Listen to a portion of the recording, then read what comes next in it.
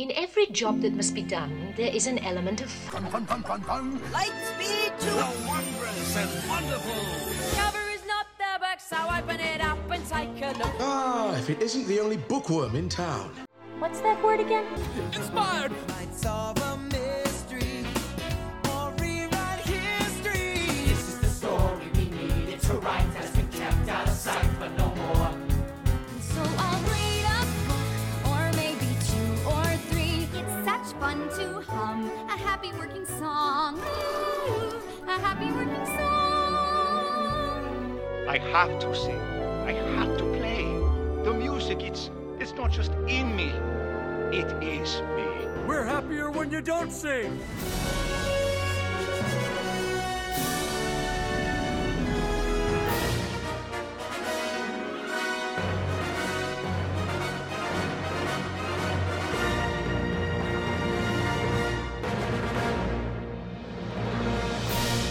Welcome to Notably Disney, your ultimate podcast covering Disney music and books.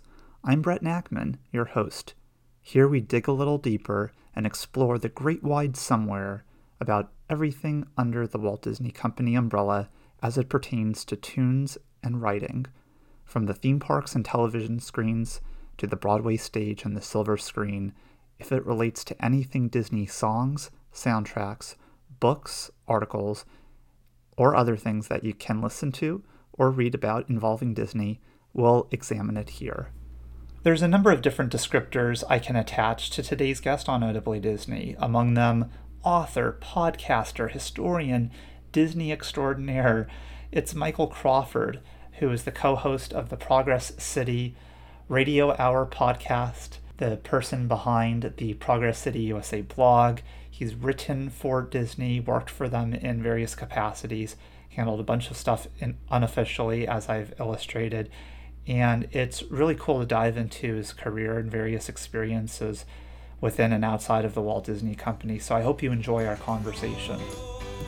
Author and creative consultant Michael Crawford has lent his skill sets and knowledge of the Mouse House to write and work directly for Disney, as well as detail this knowledge across many spaces, including crafting his Progress City USA blog and writing the book, The Progress City Primer, Stories, Secrets, and Silliness from the Many Worlds of Disney. I like the alliteration too.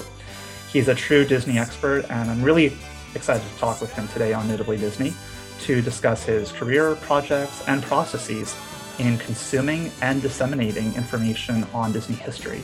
So welcome to the podcast, Michael. Thank you very much. I'm happy to be here. Thanks for having me. My pleasure. Well, I know that you have quite a background in Disney, and if you can maybe orient listeners to a little bit about your background. I know you visited Walt Disney World a lot growing up. What contributed to your interest in Disney history and being a consumer of Disney? Yeah, I guess I've kind of become a sort of professional fan. Our first trip to Walt Disney World was in October of '82, just after Epcot opened. I was very small and barely remember it, but it had a huge impact. And from then on, it was just kind of my obsession as a kid. I was, everybody knows the kid, I guess, in their school who's the Disney nerd or the Disney kid, and that was me. And it was consuming everything I could get my hands on about Disney. And back then you had the Magic Kingdom Club, which you could, your parents would be in from their workplace or something. It was a free thing that Disney would do through people's employers. And so we would get Disney News magazines 4 times a year. So I would just study those and take them to school and take them everywhere I went and just read all I could about Imagineering and animation and everything I could find out. And so that was really my window into it. And Epcot was my main obsession. That was my favorite park. And that's really what got me into it. How frequently would you go to Walt Disney World? We would go once a year, usually. Sometimes we'd miss a year. And then, as we got older, we started going sort of more and more as I got into my teens. We would maybe go a couple times a year. So my whole family, we were all, I have a brother, my parents, we were all sort of addicted, my aunt, my uncle, and things would get out of hand. Things kind of accelerated as time went by. So we found ourselves going more and more. And what you mentioned that you were someone who really just poured through all those Disney News magazines. Were there other materials or items or things that you collected that kind of complemented your Disney fandom? Well, back then, you didn't just get a map when you came into the park or an app or whatever. I mean, the guidebooks they would have for free, sponsored by Kodak, were like little mini books. And, for Epcot, it would have a different pavilion on each page. It would have pictures and, of course, text, have a little map with the layout of the pavilion where everything was. So I hoarded those like crazy and would take them home and, put them between pieces of loose leaf paper so the ink wouldn't rub off on each other. And I was such a nerd, and still am, and really protected them and made sure they were well taken care of, and would go over them. And I would write my own little guidebooks on little stenographer notepads and things like that. So there wasn't as much as there is now, obviously, in terms of books and magazines and everything. And so I would go to the library and read, the Walt Disney biographies, whatever they had on hand, and anything like that. But also the big book, we had the Richard Beard Walt Disney's Epcot book, which I guess my dad had gotten, or somebody had gotten on the first trip down there. And so I would read that over and over, the big hardcover version, just over and over and over and over again. So that was a big item. So it was, whatever I could get my hands on. What's really cool about your experience is you went to Epcot at its earliest stage and were able to revisit, it sounds like, at least yearly thereafter, pretty frequently, which actually parallels what I remember from WDW Radio and what Lou Mongello said with his experience with Magic Kingdom and going there from the earliest days and seeing its progress. And it sounds like for you, Epcot had a very special place. What about the park resonated with you so dearly? I don't know. I think it was just something about the era, the 80s, especially the early 80s, was kind of the tail end of the real period of optimistic futurism, because the space shuttle was just getting started up, and there was a lot of sort of futuristic media, like Omni magazine, things like that. And there was a lot of sci-fi in the air, and Epcot was just kind of the best of that. It was so well designed. It was so, at that time, because it had all been created at the same time, and the designers had spent so much time coming up with a visual language to tie it all together, the music that tied it all together, everything down to the pavilion icons. Each pavilion had their own icon that was the same visual language, and it was just a really cool place to be. You had these rides, for a kid who likes rides. You go to the Magic Kingdom, which is great, but you get on those rides, like a Fantasyland Dark ride, that's just a couple of minutes long. But you'd go to Epcot, wait and get on these rides, they'd be 15 minutes long. So you really got your bang for the buck, and you had the most advanced sort of special effects and animatronics everywhere. I mean, every ride had, dozens of animatronics on it. And it was just like every ride was an e-ticket pretty much. And so it just felt epic in a way.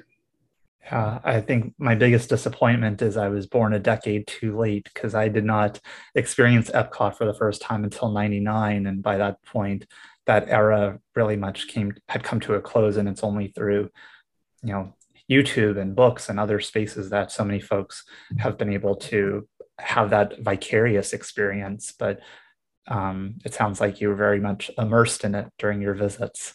Totally. And that, that makes that's something as time has gone by, and like you realize you're starting to get old when like, because at some point it was either people who experienced it or people who, you know, maybe West Coasters who never made it to Epcot but knew as it was going on, who like remembered that it existed. Now that we've gotten to the point of, you know, people who just weren't around, and it's been nice to see the fandom that has grown up for people who never even experienced it but who really appreciate it. But yeah, it makes me so sad that there are so many people who never had even had a chance to see it, because it's so hard to describe, and there's so much there. Like I said, with special effects, things were so elaborate that they all use like smell effects, things that can't capture on video. You know, video really can't capture how amazing it was. So, you know, I feel really bad that these experiences have been lost. Yeah, well, and I think that is as you're mentioning, the beauty as time has evolved, more recollections of those experiences have come to surface, and an appreciation for the past too. I mean, I remember one Epcot experience I thoroughly enjoyed during that 99 visit and subsequent ones was visiting the Wonders of Life Pavilion, because it wasn't necessarily original, but it was one of the few, like from the 80s, that was still very much had a presence. But by that point, it was already becoming very dated. World Motion was gone, the original Energy Pavilion, it was Ellen's Energy Adventure, which was still fantastic, etc. But and the Richard Beard book that you mentioned, my gosh, that's one of my favorite books that I own, because it is so immersive and has such great concept art of pavilions that never materialized. Absolutely. Yeah, it's gorgeous. And, you know, all the shots of Imagineers at work, and you know, as a kid, it's like, oh gosh, what are they doing? How are they doing that? And you really feel like you're kind of an insider, because you're getting to see all this stuff. That's really, really neat. So as you kind of progressed over time and became, I mean, we're all still children at heart, let's be real, but yeah, when our age told us, okay, we're technically an adult, how did you, especially with the advent of the internet becoming much more popular, how did you find new ways of consuming Disney when it was no longer just limited to going to a library or picking up a book from the park, for instance? Well, it's funny because you'll often hear people who are fans say, I hit an age where it wasn't cool to be a Disney fan, so I kind of took like a few years off, and that never happened to me. I doubled down. I resonate. You're not alone. Yeah, I was like, I defy anybody who tells me that this isn't amazing. So, it started off in the early days of the internet. There weren't a lot of places to go. And Usenet news groups, Rec Arts Disney, even I was on that even before it split into like Rec Arts Disney Parks and Rec Arts Disney Animation and things like that. And so, you had your whole cast of characters, and it's so funny to look at that now. It's kind of the seeds of what became the Disney internet, because a lot of the people who became big names were all there just sort of as random people.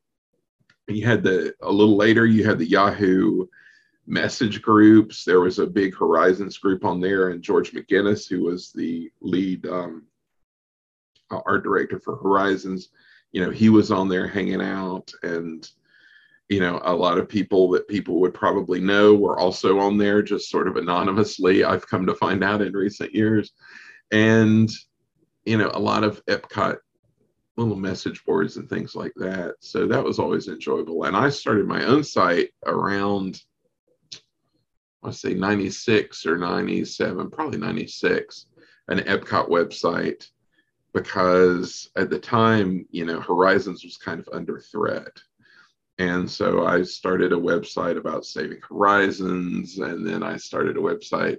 It was just going to be a guide to the park with all sorts of like history and information. And I never finished it. I would do a little bit at a time, but it never got totally done. So, just dabbling around, and it made it easier to find information, books you had never heard of, things that you didn't remember from your youth that other people like were around an adult and would document at the time. And so it just made information a lot more accessible. Yeah, it's interesting to think back. Like I feel like my earliest connection to non-Disney non-Disney official websites was like mouseinfo.com or Mouse Planet, and like right at the edge of the millennium was when I was in an elementary school that very engaged and trying to oh my gosh, I can look at pictures of the parks and not be looking at a physical book. It's such a unfamiliar concept. So. Yeah. I mean, the first site I remember was because Al Lutz would do his updates on Usenet, but then he started doing the Disneyland Information Guide and would have his Promote Paul Pressler program when he was trying to have a positive way to get Paul Pressler out of Disneyland. So he wanted him promoted and had a whole campaign there, and he would have his sort of weekly Disneyland gossip updates. And so that's the first website that I remember. But that was an era where things grew so quickly or changed so quickly. So we went through in just a period of about 5 years from all these Usenet communities to all these message boards and then to all the websites, and then all those big websites like you mentioned all started to appear. So a lot changed really, really fast. And, this was the time leading up to the time, a little bit after this is when I started to get into college, and I could use, databases to look up stuff, and like LexisNexis back when that was a thing. And you could look up, old news articles about Disney and really start doing some research. And I noticed in looking at your LinkedIn that your bachelor's was in psychology, but yes, not history, which it looks like you earned later. Yeah, I went back and I finished history because I realized I'd gotten so many credits in history just from taking history classes that I can realize it's like, oh, well, I'm pretty close to having a history degree if I just take a few more classes. So I did that. But yeah, I started off I went through a couple of things. I wanted to get into entertainment somehow, but their communications program was, I don't know, they were changing the way they did things. And anyway, long story short, I wound up a psychology major and wound up doing some, research and working in a research environment and things like that. And, working in academic circles.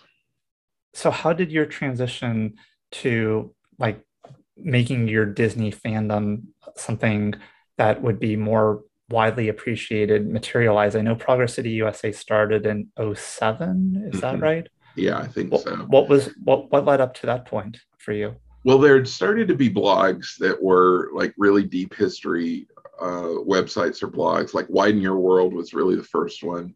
Then Foxy started doing Passport to Dreams Old and New. You had Martin Smith, who was doing his videos. He didn't really have a site, but he was doing his videos. And that really showed a path forward for my interests. And, I started thinking, as I said, I had that website that I had never really finished. So I was like, well, maybe I could start again with a blog. And that way you could just do it a little bit by bit by bit, and then slowly accumulate a body of work. So I just started doing that as a hobby. Just because by then I really started to accumulate. I mean, we'd entered the days of eBay where you could get old books and old magazines and old documents. And so things were starting to pile up at my house. And I just thought, this would be a fun little hobby. And I've just found more and more of my time was devoted to that. And I would, look forward to getting off work to when I could work on the blog. And I would find myself working on my blog during work and, doing the research, in another browser tab, during work. And so it just kind of escalated. And through the thing, I got to, meet more and more people who were sort of professional people in the Disney sphere. and who would like read or find it somehow and comment, and I'd be like, oh my gosh, this person commented on my blog, that's insane. And so I did this series of posts for the 100th anniversary of Herb Ryman, the great Imagineer and animator and artist and genius. And I had a few people that I had gotten to know by that point write little sort of homages to him. And then I did just a survey of his entire life and wrote a bunch of posts about it. So one day I was working in a sort of an office administration job at a department at the university. I did not care for the job at all. I was just ready to get out of there. And so I got an email right as I was about to go to lunch. And the subject said something about Diane Disney. I'm like, oh, who's emailing me about Diane Disney? So I opened up, and it was an email from Walt's daughter, Diane Disney Miller, because somebody had forwarded her one of the stories that I had written about Herb Ryman and her dad. And it was just a super nice, super encouraging email. Just really, really nice. And so I was like, okay. So I was just as I was going to go to lunch. So I just kind of like floated down to lunch and like texted everybody that I could think of to text, and probably, called my parents or something. I was like, I just got an email from Diane Disney Miller. And so that was about the point where I was like, all right, I need to be doing this for real, because I love this. I need to figure out a way somehow to be doing this for real. And so that's kind of a moment where everything really crystallized for me. Yeah, it's not every day that you can say that Walt Disney's child emails you. No. And it was like, whoa, what do I do now? It was a crazy moment. So I guess I'm wondering, Michael, just from a timing perspective, because I know that you also wrote for the Walt Disney Family Museum. Did that immediately follow this interaction, or was that years later? Because of course we know that it was Diane Disney Miller and Ron Miller who made that place a reality. Right. That came slightly later. That came through Jeff Curdy, the great Disney historian and author, who was one of the people that I'd gotten to do a little reminisce about Herb Ryman for that series of stories. He's the one who actually showed the story to Diane. And so he was responsible for that, I found out later. So he knew who I was, and at some point they were looking for just sort of freelance authors or freelance writers to write some posts for different things. And it just so happened that one of the stories they were planning to do was about something sort of related to, I'm from North Carolina, related to an area of North Carolina that I'm really familiar with, where my grandparents came from, that also has a Disney connection. And so I was like, oh, that's perfect. I'll do that. So I wrote that story, and then I wrote a couple of others. And so that was a really cool opportunity to, write something. And that was probably the first time I had written something that had been published, not on just my own blog, but, somewhere real, quote unquote. So it sounds like, was that perhaps the beginning of your role in more of a consulting writing capacity for different entities? Because I know D23 followed thereafter. Yeah, it was about that time where I was starting to really put out feelers to people and, express that I was interested in this sort of stuff. And it just kind of all hit at once. It's like it all kind of hit a critical mass of, people realizing that I was out there. And, this was the time when D23 was starting to have their expos. They had their first expo in 2009. My brother and I went, and I got to, run into a lot of these people in person for the first time. So, you make connections and you network, which is a word I don't really love, but that's kind of what you do. And so I got to know people that I had known sort of peripherally before. And so these things just kind of started to happen. Yeah. That first D23 Expo almost felt like we all knew that there was something special here, but I don't think we realized, like, I was there too. And it's like, we didn't realize quite the degree to which it would have an impact so many years later, right? Was this just going to be like a 1 or 2 time thing, or would it actually become an every other year major, now humongous worldwide media event? Right. It was so surreal. And because that was the first time I'd ever been to Disneyland. It was the first time I had ever been to California. Oh, wow. It was the first time, so many West Coast fans grew up in this era of, you could go to a Disneyana convention and see the 9 Old Men or whoever was left of the 9 Old Men and, all these legendary Imagineers. I had never experienced any of that. I had never met an Imagineer. I had never, met an animator. So I go to that, and of all the things, got like press credentialed for my blog, which is so silly in retrospect now that it's such a huge media event. But, would go to these panels, and you'd have, a little press conference with like Alice Davis and X Atencio, and Bob Gurr, of course, was there. And, a lot of people who aren't around anymore. And, like X Atencio answered my question at a press conference. I was like, this is insane. This is bizarre. And like, I met Tony Baxter, and I was like, I never in my life thought I would meet somebody like that ever. So it was a really surreal experience, and learning a lot about history that I'd never learned about before, especially about Disneyland history, and, meeting all these historians and like people that I really admired their work. It was really wild. It was a crazy experience.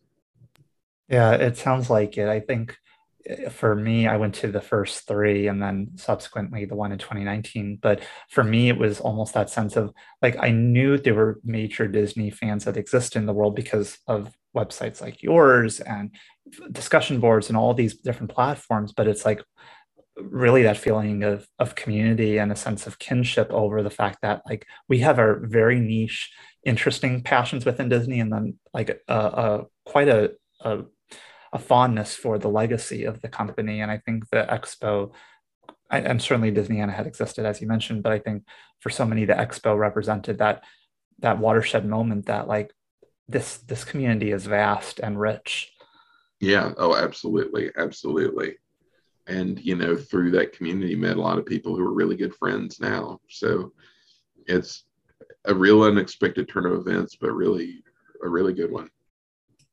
And can we maybe transition then to how you started writing for D23 in different capacities? Well, so I had got it in my head that I was going to do this for real. And I got there was a possibility that I was going to be able to do some work for a company, a former Imagineer who had his own design studio out there in California. And so I, was just kind of tired with my situation. So I packed up everything I could into my car, which was not very large, and set out for California, and wanted it to be one of these big sort of existential things. So of course I took a longer route so I could go through Marceline, where Walt grew up, which I had never been to before, and through Kansas City, where he also grew up. And so it's so funny, as I was on the road to Marceline, like the state highway or whatever it is, the little 2-lane road, I got a call from somebody I knew who worked for the archives and did stuff for D23, and said that they were thinking about, I believe the thing they were thinking about at this time was the upcoming Epcot anniversary. And they wanted to have me consult on, like merchandise ideas and just what could be done, things that could be done for the anniversary. I think that's what they asked about first. And so the surreal nature of like being on the road to Marceline, not really knowing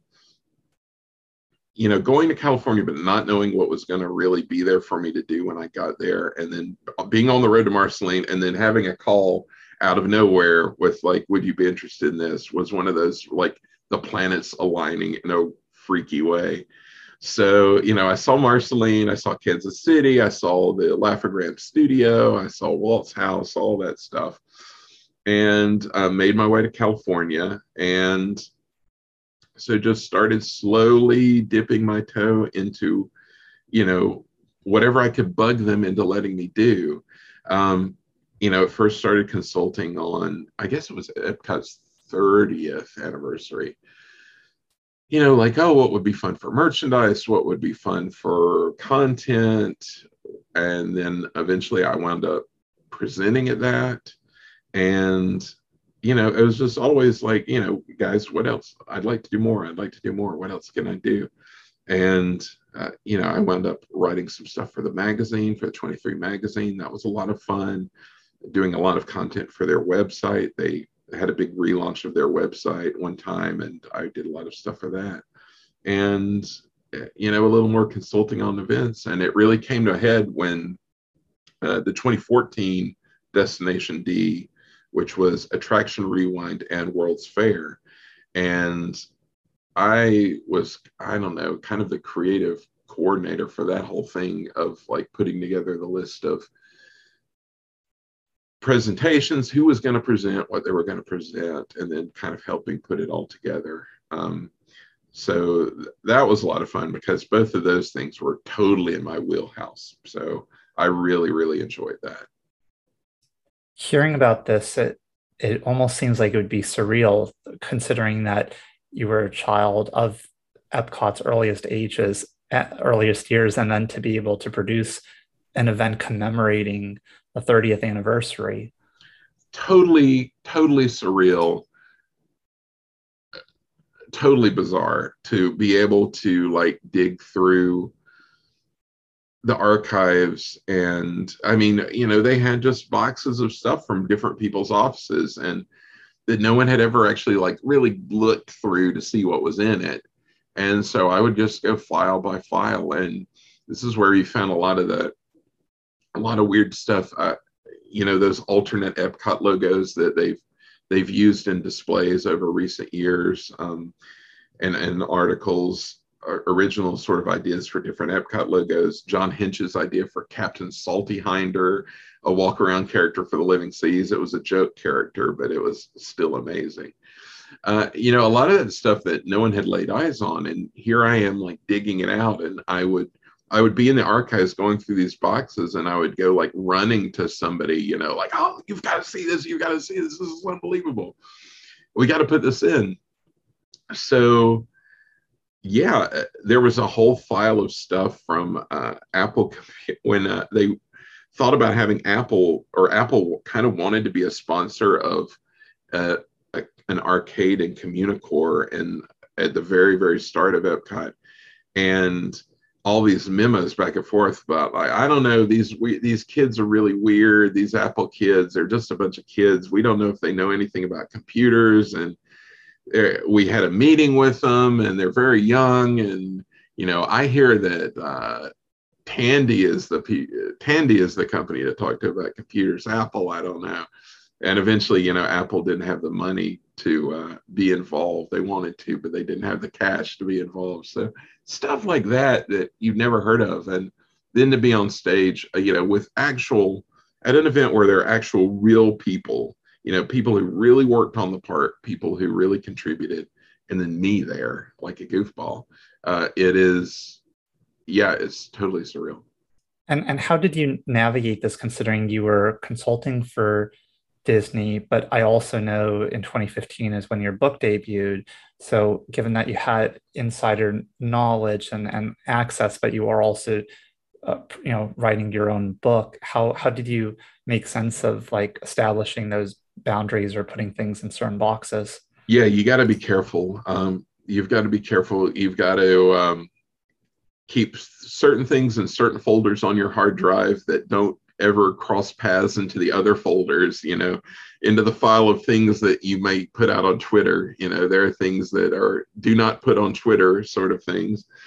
Well, the book came during kind of a lag in, a very brief lag in things that I was working on. And it was mostly composed of things that I had written on the blog in previous years.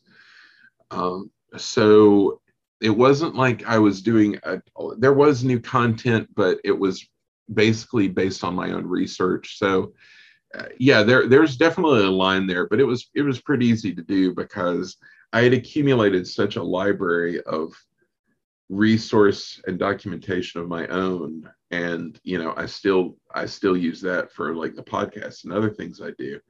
So you have to know mentally what you got from a source that can't be used and what you got from your own, something you got off of eBay. So yeah, but that is a definite consideration. And during this time, were you also still curating a lot of the documents and ephemera from over the years of Disney parks and stuff along those lines? Oh yeah, I've still got all, in fact, in my closet here, which is almost impossible to enter at this point, I've got all the maps that I was talking about earlier from when I was a kid, and I've still got them in there. I keep them separate from the ones I've gotten off of like eBay and other places, my sort of research collection. I keep my personal store of things separate because those are treasures. But yeah, I've held on to everything. Well, and I imagine some of those are in like I don't know, specific Ziploc bags or Yes. or protected in particular ways, right? Oh yes, absolutely. Could you share about your experiences in the role of a show writer, if any?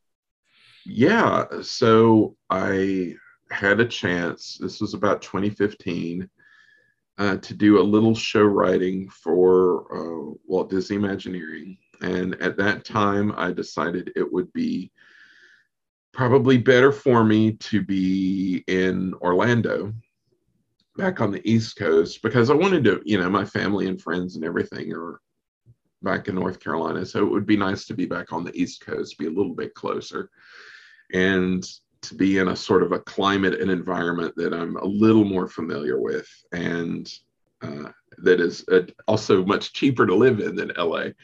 So I came back here and spent the next several years doing consulting, like freelance consulting as a show writer for Imagineering.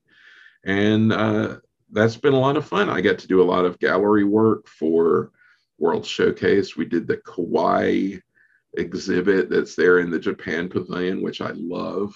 That was the first big thing I got to work on, and it was so much fun. I mean, talk about a nerdy project, being able to research all these mascots and cute culture of Japan. So that was a lot of fun. So I've had a chance to work on a number of projects for those, and am currently working on some things for Epcot, which should be pretty exciting. And yeah, it's just been a delight. Everybody's so nice and supportive, and it's just been a really great experience. Would you be able to help those who are unfamiliar of what a show writer actually does in terms of whether it be coming up with elements of the theme or the plaques or background information on the visuals that are displayed? Could you help orient some of us onto what those tasks entail? Yeah, because even my friends back home who aren't like Disney people are like, so what do you write? Like stage shows, or like, do I write movies? But the answer is, you write kind of everything. You start off, you can do everything from concept development, like when it's like, all right, what is this going to be, from blank page? All right, we need say it's a new ride or something. Well, what kind of ride is it going to be? What's it going to be about? What's, just the most fundamental, basic notion of what you're going to do. And then, all right, so what's the theme? What's the story for it? and you just build as the experience of building up, and like getting a general idea, then getting more specific, then writing treatments that have to get approved. And it's just the art of getting more and more specific. You have to get up to a level of specificity that the people who know how to do estimating can estimate how much this will cost to get it approved further. And so there's a level of specificity you have to have for that. So, I mean, there are these genius people who are like, oh, well, that'll take this much concrete and that'll cost this much money. And I don't know how they know, but they know. And so it gets up to where you're writing really detailed descriptions of things. You're writing show graphics, which are everything from a label on a prop to a big sign. You're writing scripts for narration or for shows. You could write live entertainment. You could write instructional stuff, didactic stuff, like for the exhibits, you know, little plaques that tell you, you know, a little bit of history or things like that. You write spiels and you write show documentation. You know, even after it's open, you have to document the project so people can maintain it. So you have to explain the story so everybody knows what it's about. So there are a million different things that you can do, and that kind of keeps it exciting. Or in those roles, and I recognize that every experience has its differences, are there other show writers you're working with collaboratively, or in certain spaces are you essentially spearheading the narrative efforts for like those exhibits that you mentioned? Oh, I mean, everything is super, super collaborative. I mean, you've got art directors, you've got other writers, you know, you're very rarely, if ever, just there on your own doing anything. I mean, it would be something super duper small, because, you know, you want to get as many minds in there as possible to get as many good ideas as possible. And, you know, even if you're the lead writer on something, you bounce it off of other people look at it. You're always, you know, you have art directors and you have production directors. And I mean, there are many people who have eyes on things. So yeah, it's super collaborative all the way through. Well, I appreciate that over recent years, there seems to be a more salient investment in exhibits and World Showcase and certain other spaces, because I feel like that adds to the enjoyment of the Epcot experience, that it's not just the rides and the shows, but it's these, by all intents and purposes, like smaller venues to engage and to learn. So I certainly hope that trend continues, because it enables guests to have I think a more reflective experience, as they would be if they were going to Washington, D.C. or any other major metropolitan area and can go into a museum. This offers a little taste of that. I totally agree. And this is what, when I was working heavily on the galleries, I helped with a few of them. And I would always say, you know, on Twitter, but like hashtag always visit the galleries, because they've got a great team of people who work on those. And it's not just at Epcot. It's, you know, there's that gallery in front of not American Adventure, Hall of Presidents in the United Kingdom. Yes. I mean, you have real valuable historical artifacts in there. And there are a team of very professional, very dedicated people who maintain all these galleries. And they are real treasures. A lot of people who go to Epcot, even like longtime people, they don't realize that these galleries are even there. And you know, if anybody is listening and hasn't made it to those, I would really encourage them to go to the galleries, because they're such fun, they're so informative, and they're just nice little pockets of calm in the middle of the theme park universe. Yeah, I enjoyed checking out the Shanghai Disney exhibit on my last time there. And mind you, obviously, all of us know it's been open for the past 6 years, but how many folks here in the States have the opportunity to head over there? So, I mean, it is cool to see some of these models and maquettes and different ideas as far as graphic design for what those lands and spaces ultimately ended up resembling. Totally. That's another one that I worked on, and it was so much fun to get a sneak peek of what was coming to Shanghai, which was a park that I knew nothing about. And of course, to do the gallery, we had to get a little sneak peek of what was coming. So that was a lot of fun. And it was so much fun to be able to take like my family in that gallery and be like, all right, and like explain what this park was going to be like. So yeah, that was a lot of fun. So Michael, how would you describe your process of consuming Disney information now? I recognize you've had these different roles, both directly for Disney, doing stuff on your own, but like when you wake up at the beginning of the day, like how do you process like, oh, like I really want to learn more about this topic, or are there continued areas of inquiry that you simply haven't explored in the past that that really strikes your fancy? I know that's a rather vague and open-ended question, but I am curious as someone who's constantly embedded in Disney history and research and wanting to preserve it in many ways too. No, that's a great question, and it's hard because there's always more to learn. And for instance, I always say like I've majored in the parks, so I don't know as much as I would like to. I've always read about animation. I love animation. I just don't know as much about it and the people behind it as I do about the people behind the parks. It's because there are only so many hours in the day. So there's still so much to learn. Like I'm one of those people. I know there are a lot of people who are like Disney scholars who could tell you everything off the top of their heads. And I'm not like that kind of person. Like I know where to look for things. It's like, I know I read that at some point and I know where it is, but I'll have to look it up to tell you. So like for our we do this podcast, the Progress City Radio Hour, and every month we have to decide, what are we going to talk about? And it's always hard to figure out because you have so much to pull from.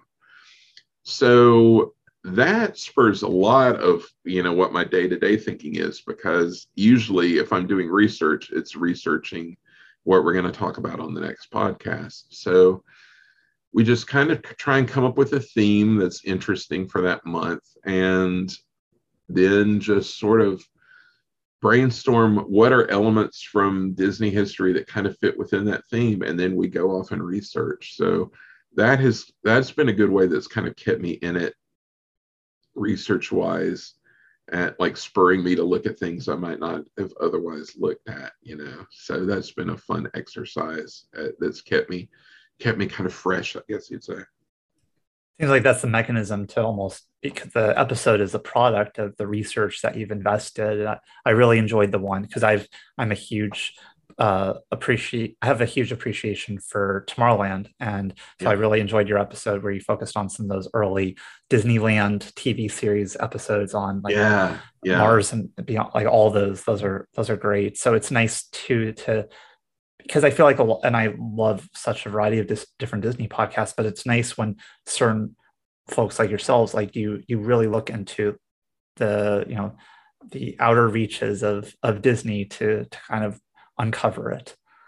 That's really what we wanted to do, because there's so many podcasts. I mean, there are great podcasts, but so many are focused on one era or probably I'd say 99% of the podcasts are focused just on theme parks, or even on one theme park. Like most podcasts are about just Disney World, which is great because that's what I'm interested in too.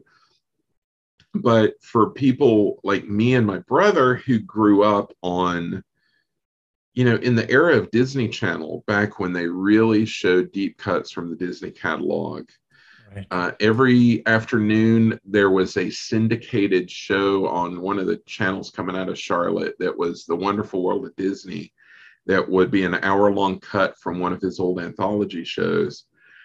So we were constantly absorbing the back catalog, these old programs, all this Walt era stuff, all these old movies. And there's not much out there that really talks about the sort of holistic Disney history of like theme parks, yes, also live action film, also television, also animation. Like you said, like Mars and Beyond, stuff like that. But it all ties together. Like when you look at the arc of Disney history, it's all connected together. And so that's what we really wanted to do, was to talk about things that maybe other people weren't talking about as much. So that's been really fun to do. Yeah, when you're talking about that, it makes me think of my initial exposure, just by virtue of when I grew up, to like old Disney content was Walt Disney on Yes. Disney Channel. And to think of how so much of that unfortunately has been lost to time unless people record it and put it on YouTube, because, you know, Disney Plus has only released like little pieces of that content on the platform, which is disappointing. And ultimately, hopefully that'll change as time persists, because there's that base of fans who appreciate that old content. Yeah. And I think of, you know, it's like we were talking about with old Epcot. I think about like the kids today, like my brother's kids will be fine because they've got him who grew up on this stuff and he knows what to show them. But, you know, as kids, we just pick this stuff up by osmosis. Like no one sat us down and showed us, you know, like $1 Million Duck or whatever, you know, the Ugly Dachshund or Mars and Beyond. We just absorbed it because it was around us. And I feel bad for the kids today who aren't going to have that experience because, like you said, it's on YouTube, maybe if somebody recorded it off a TV back then, but you have to look for it. And Disney Plus only has really a handful of anthology show episodes at all, and even missing some of the best ones. So it's really unfortunate, and it's something I hope they really, I hope it's something they really come to embrace at some point. I am very much in alignment there. And you have also played a role in preserving Disney history through a variety of different efforts, including your Progress City Public Library, which I just love the notion, because we started this conversation talking about how you pour through books at the library. And essentially, you've been digitizing what seems to be hundreds of different documents, eyes and ears newsletters, and much more, that Disney's America guide that you uncovered. Can you talk about that process of not only having curated all of this, but making it widely accessible in a very open access manner? Yeah. So, you know, over the years, I've just amassed a ton of documents and a ton of things, and, you know, realized at some point, you know, it doesn't do me any good to just sit on it. And a lot of the stuff that circulates out there, you know, I'm always glad for people to share knowledge, but sometimes, you know, you'll find something and it's not a really good scan, and like you really want to see an image, but it's really not great quality. And so at some point I was like, well, I'll just do it myself. And thanks to the Internet Archive, which gives you boundless space to upload and share things. And this can all be reached through library.progresscityusa.com if anybody wants to look. But I had scanned in so much stuff for my own use, because then once it's all scanned in, you can do like text search and find things in, you know, OCR PDFs, and, you know, it's easy to find when you're doing research.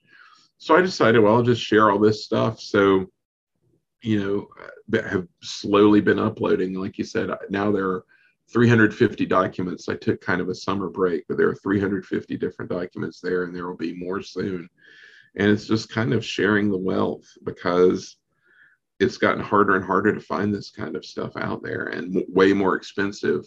Things on eBay now are just ridiculous. So I figure I'll just, you know, crash the market and share with everybody, I guess. Did this require you to purchase like a high quality scanner? What was that process like to translate all of these digitally? Right. Well, I've got a scanner. I already had a scanner, which I just used for my own means, but it is super time consuming because I scan everything at very high resolution. Again, going back to I want everything to be in the best quality possible, because if you're going to do it, you might as well do it right. And if people are going to be using this for, other purposes, then I want them to have a good quality scan of it.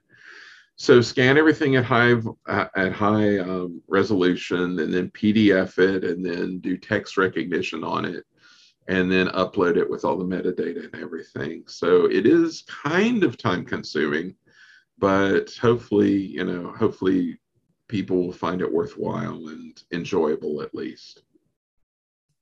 I think it's very cool, and you're right. It saves folks a lot of money for those who are like you, who want to amass everything, but also Right.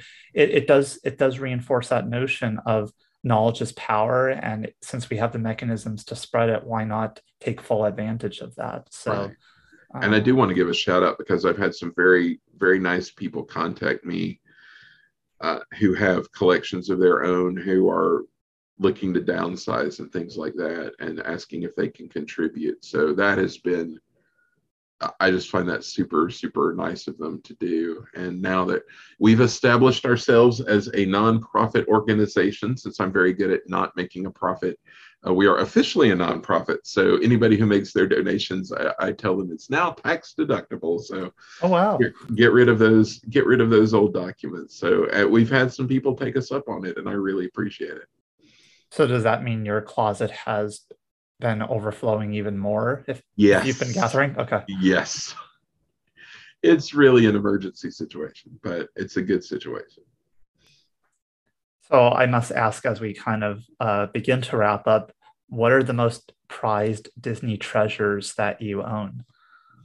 Well, that Beard Epcot book would be one of them, definitely. I got there's a bronze statue of Figment and Dreamfinder that I finally found. It was in the Disney News when I was a kid. One of the first articles we got back in probably '83 had an article about merchandise at Epcot, and it had a picture of this bronze statue of Figment and Dreamfinder. And I thought, oh man, that would be so cool. That would be so cool to have. That's so neat, because I love that ride so much. So, 30, probably, I don't know, however many years later, one actually popped up on eBay. I couldn't believe it. So I was like, I must have this. So my little Figment and Dreamfinder, I love, but everything doesn't have to be fancy. I just love all my like bric-a-brac and things. But yeah, that Beard Epcot book is probably my most treasured. Yeah, I can see that, especially because it's a tome. It's a big book, and there's a lot to consume there, both visually and in terms of the narrative and the history and what ultimately never came to reality. So it seems like that's one worth revisiting too. Totally. So what's next for you as you continue to disseminate documents to the masses and beyond? What's kind of on your mind over the coming months in terms of your priorities? Well, we're looking to amp things up a little bit with the podcast. We've got a great episode coming up about, if you want to talk about obscurities, we're going to do one about The Great Locomotive Chase, which is a 1957 movie that was filmed right over the North Carolina border in the mountains of Georgia, and on a little railroad that one of my, I guess will be my great uncle actually worked on. So we're doing a dive into that, and we've got some really great interviews coming up. So we just really want to increase the sort of cadence of episodes and, do more. We've talked about getting into doing videos, which I'm excited about doing, trying to figure out ways we can incorporate more video content. And of course, adding more stuff to the library. I've got a lot of stuff to put on there. So hopefully people will check it out and enjoy it. Michael, along the lines of with your library, do you ever have like specific requests as far as like putting a call out there, like, hey, like I'm looking for content on Westcott. Like, does anybody have any documents related to that? Or is it more of just people donate what they have in their collections? I haven't had that happen yet. I've only been doing this publicly since about April or May, but I'm sure it will come to that.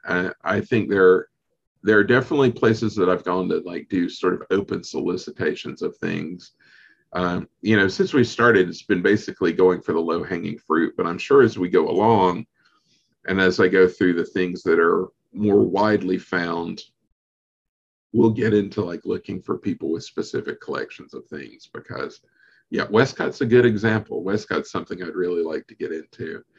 So there are always things that I'm on the lookout for, and hopefully we'll find some people with some troves of stuff to share for sure.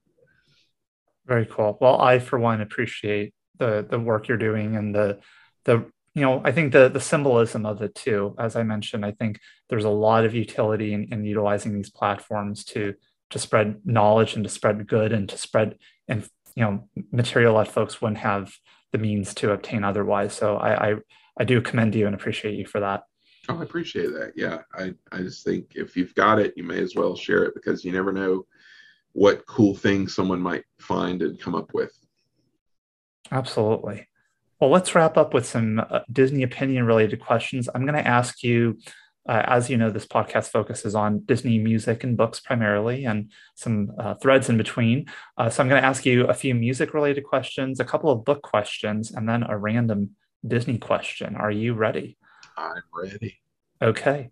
So first off, what Disney soundtrack did you listen to most while growing up? Probably Little Mermaid, because that came at right. I'll say two answers. One would be just the original Walt Disney World soundtrack album, like the LP, because we had that. Movie soundtrack would be Little Mermaid, because that came out kind of at the right time where I was like a tween and had a Walkman or Walkman equivalent and had the tape for that. So, I could listen to it whenever I wanted. So, Park soundtrack would be that original LP, and movie would be Little Mermaid. Good deal. I'm not surprised that there are two answers associated with that. Yeah, it's too hard to pick one. What Disney song most recently got stuck in your head? Oh my gosh, that's a good question. Probably, On the Front Porch from Summer Magic. I get that stuck in my head a lot. I'll just kind of like have that going as I go through the day, just kind of in the background. And you're a true Disney fan if that's the one that comes instantly. Yeah, it's a Sherman classic, a Sherman Brothers classic. Good deal. And what Disney film do you feel has the most underrated music?